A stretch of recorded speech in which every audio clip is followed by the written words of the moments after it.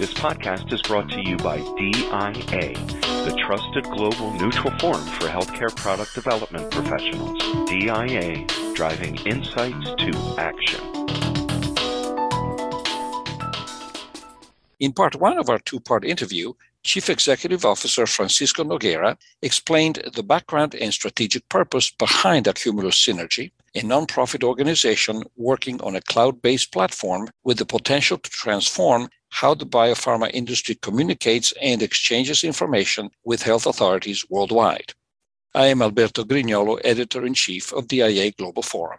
In this second of two parts, Francisco explains some of the practicalities of data capture, data management, machine learning, and other features of a global cloud-based platform for regulatory submissions. Getting a little bit more into the weeds of the practicalities, let me ask you a few questions about that, because people will be wondering, how do I do this? Your sponsor, your 10 sponsors and other pharma companies beyond the 10, how are they planning for this move to data-based submissions rather than dossier-based submissions?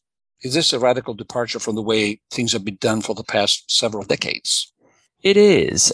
Maybe just one thought. We do work closely with our sponsors, but we also are working with non-sponsors.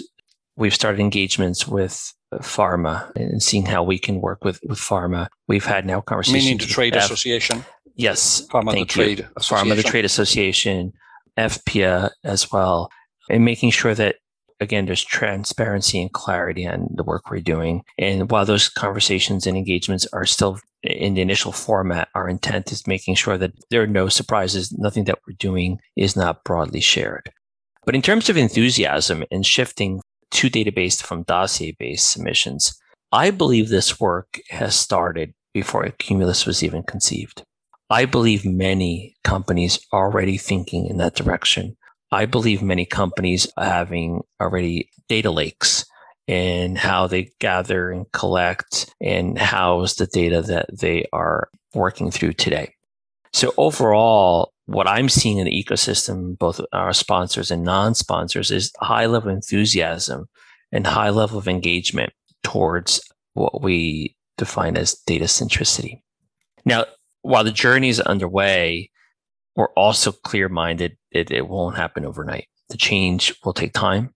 As you know well, Alberto, drug development is a multi-year process. And so all the work in transit now, if you will take years for that work to see itself through the pipeline. And so we will be living in a hybrid model for quite some time.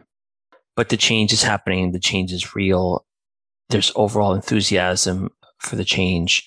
And what excites me is that it's not only the sponsors who believe that change is necessary, it's the agencies around the world as well. How should sponsors think about their processes, cycle times, and the timing of their filings? If there will be filings, or will there be a continuous data flow into regulators with no single filing like an NDA or an MAA as we've done for decades? I think all of that is true. It's all a function of time. If you ask me in 2023, will we stop filings? Of course, yes. 10 years, 15 years and beyond? Maybe not. But in terms of your question around process cycle times and timing of filings, our intent is to assist in that acceleration. There are a significant amount of places where we believe that technology, efficiency, removing redundancies, driving automation, implementing where possible artificial intelligence can really begin to assist in getting medicine to patients more quickly. And we often think about how do we get medicine to patients more quickly in the first market or in the first region or the second.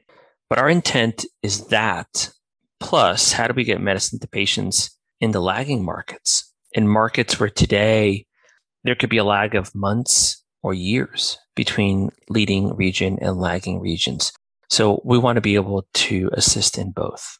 It occurs to me to ask you about regulatory reliance. We know that to this day, countries that have more limited regulatory authorities in both size and scope and expertise rely on other more developed authorities, at least for their perspective on particular applications, not for their decisions. Will reliance become something that we can think of differently going forward? What about reliance of smaller authorities on larger authorities? How will this play out? my wish, and maybe it's a holiday wish list, is that today countries under reliance look for the perspective of others, perhaps at milestone-driven events. Ideally, those countries would see the dynamic evolution of that dossier within and to those countries that they rely on, and that they can follow that journey even as just observers as that journey is taking place, versus waiting for the end of a critical milestone for perhaps just a report or some sort of approval. And so it would be much more of a dynamic engagement and observation versus just an endpoint. How do you see data preparation or curation on the sponsor side evolving and changing? Data preparation and curation is a time and resource heavy activity at most, if not all, sponsors today. And it happens at multiple stages of the data's maturity.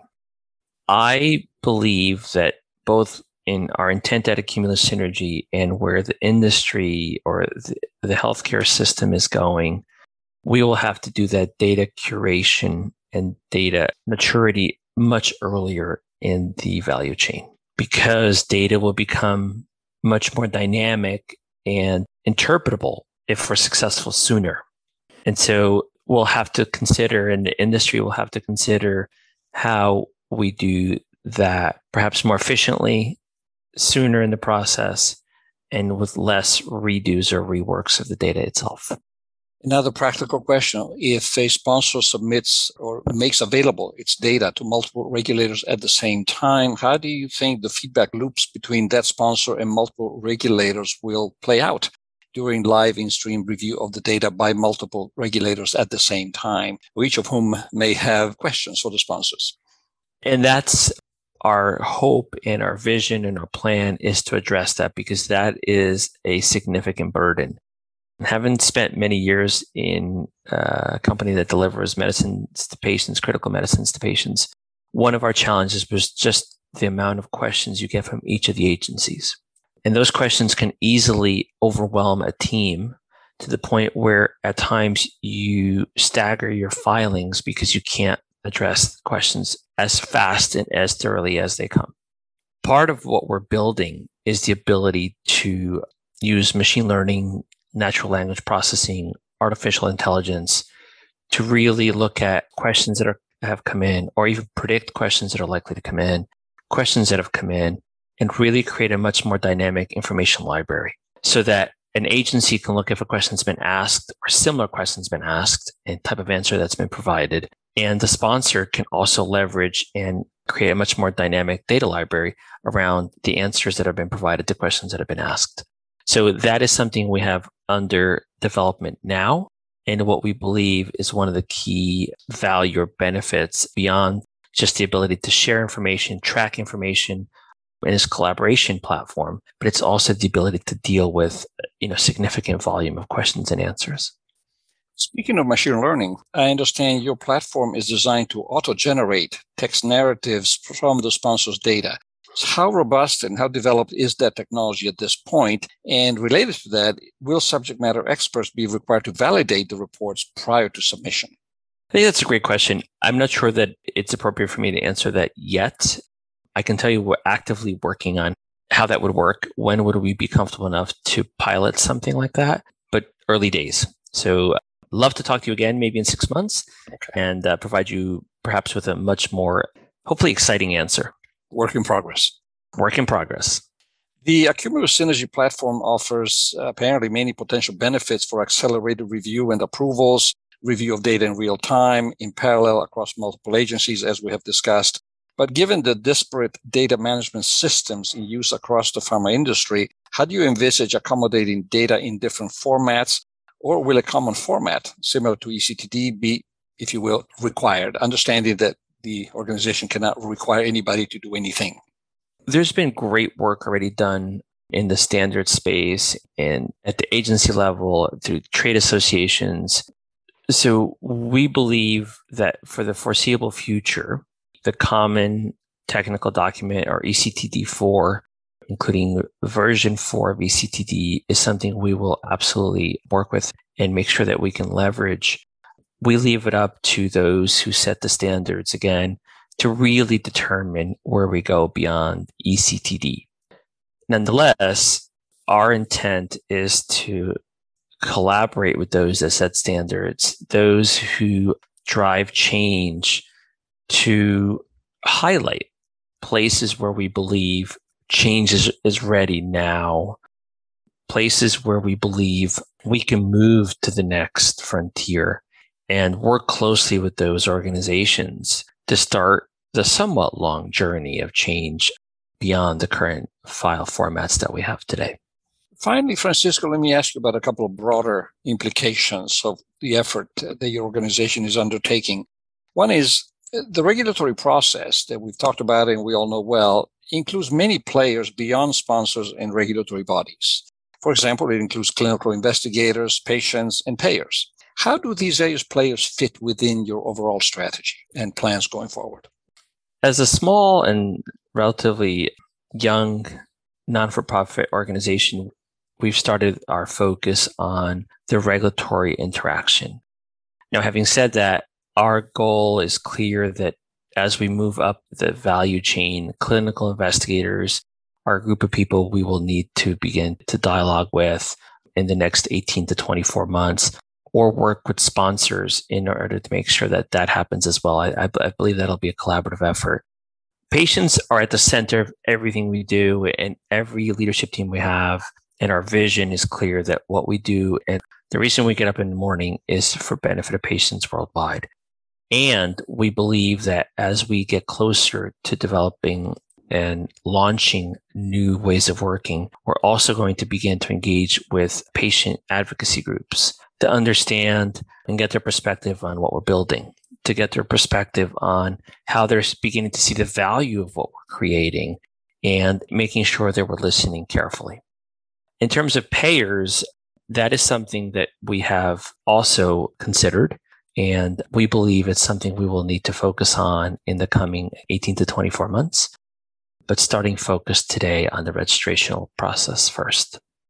And finally, Francisco, I want to ask you a question about an environment that some people see as dichotomous, two separate worlds. One is the world of clinical research. The other is the world of healthcare.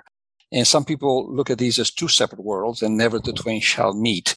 Could a Cumulus synergy facilitate the deployment of clinical research as healthcare, as opposed to separate from healthcare?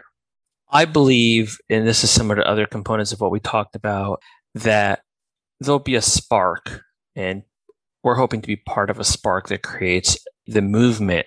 And whether the movement's already in progress or we are the spark that initiates that movement, I don't see clinical research and healthcare as mutually exclusive. In fact, I believe they are closely joined together because clinical research ultimately leads into significant amount of benefit, not only during clinical research to healthcare, but then components of real world evidence, real world data beyond the clinical research.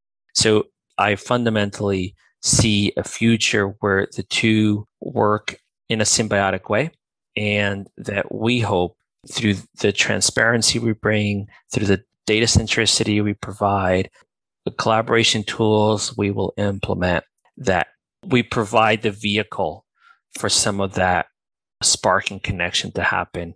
But ultimately, it's up to those who are in charge of those respective areas to see the value and decide if that's something that is right for them at whenever that point in time is. Francisco, these are all my questions. I want to thank you for your time and insights today, and wish you good luck with this important initiative. Thank you so much.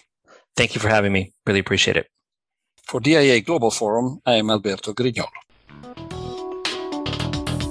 To learn more about this topic, visit us online at diaglobal.org.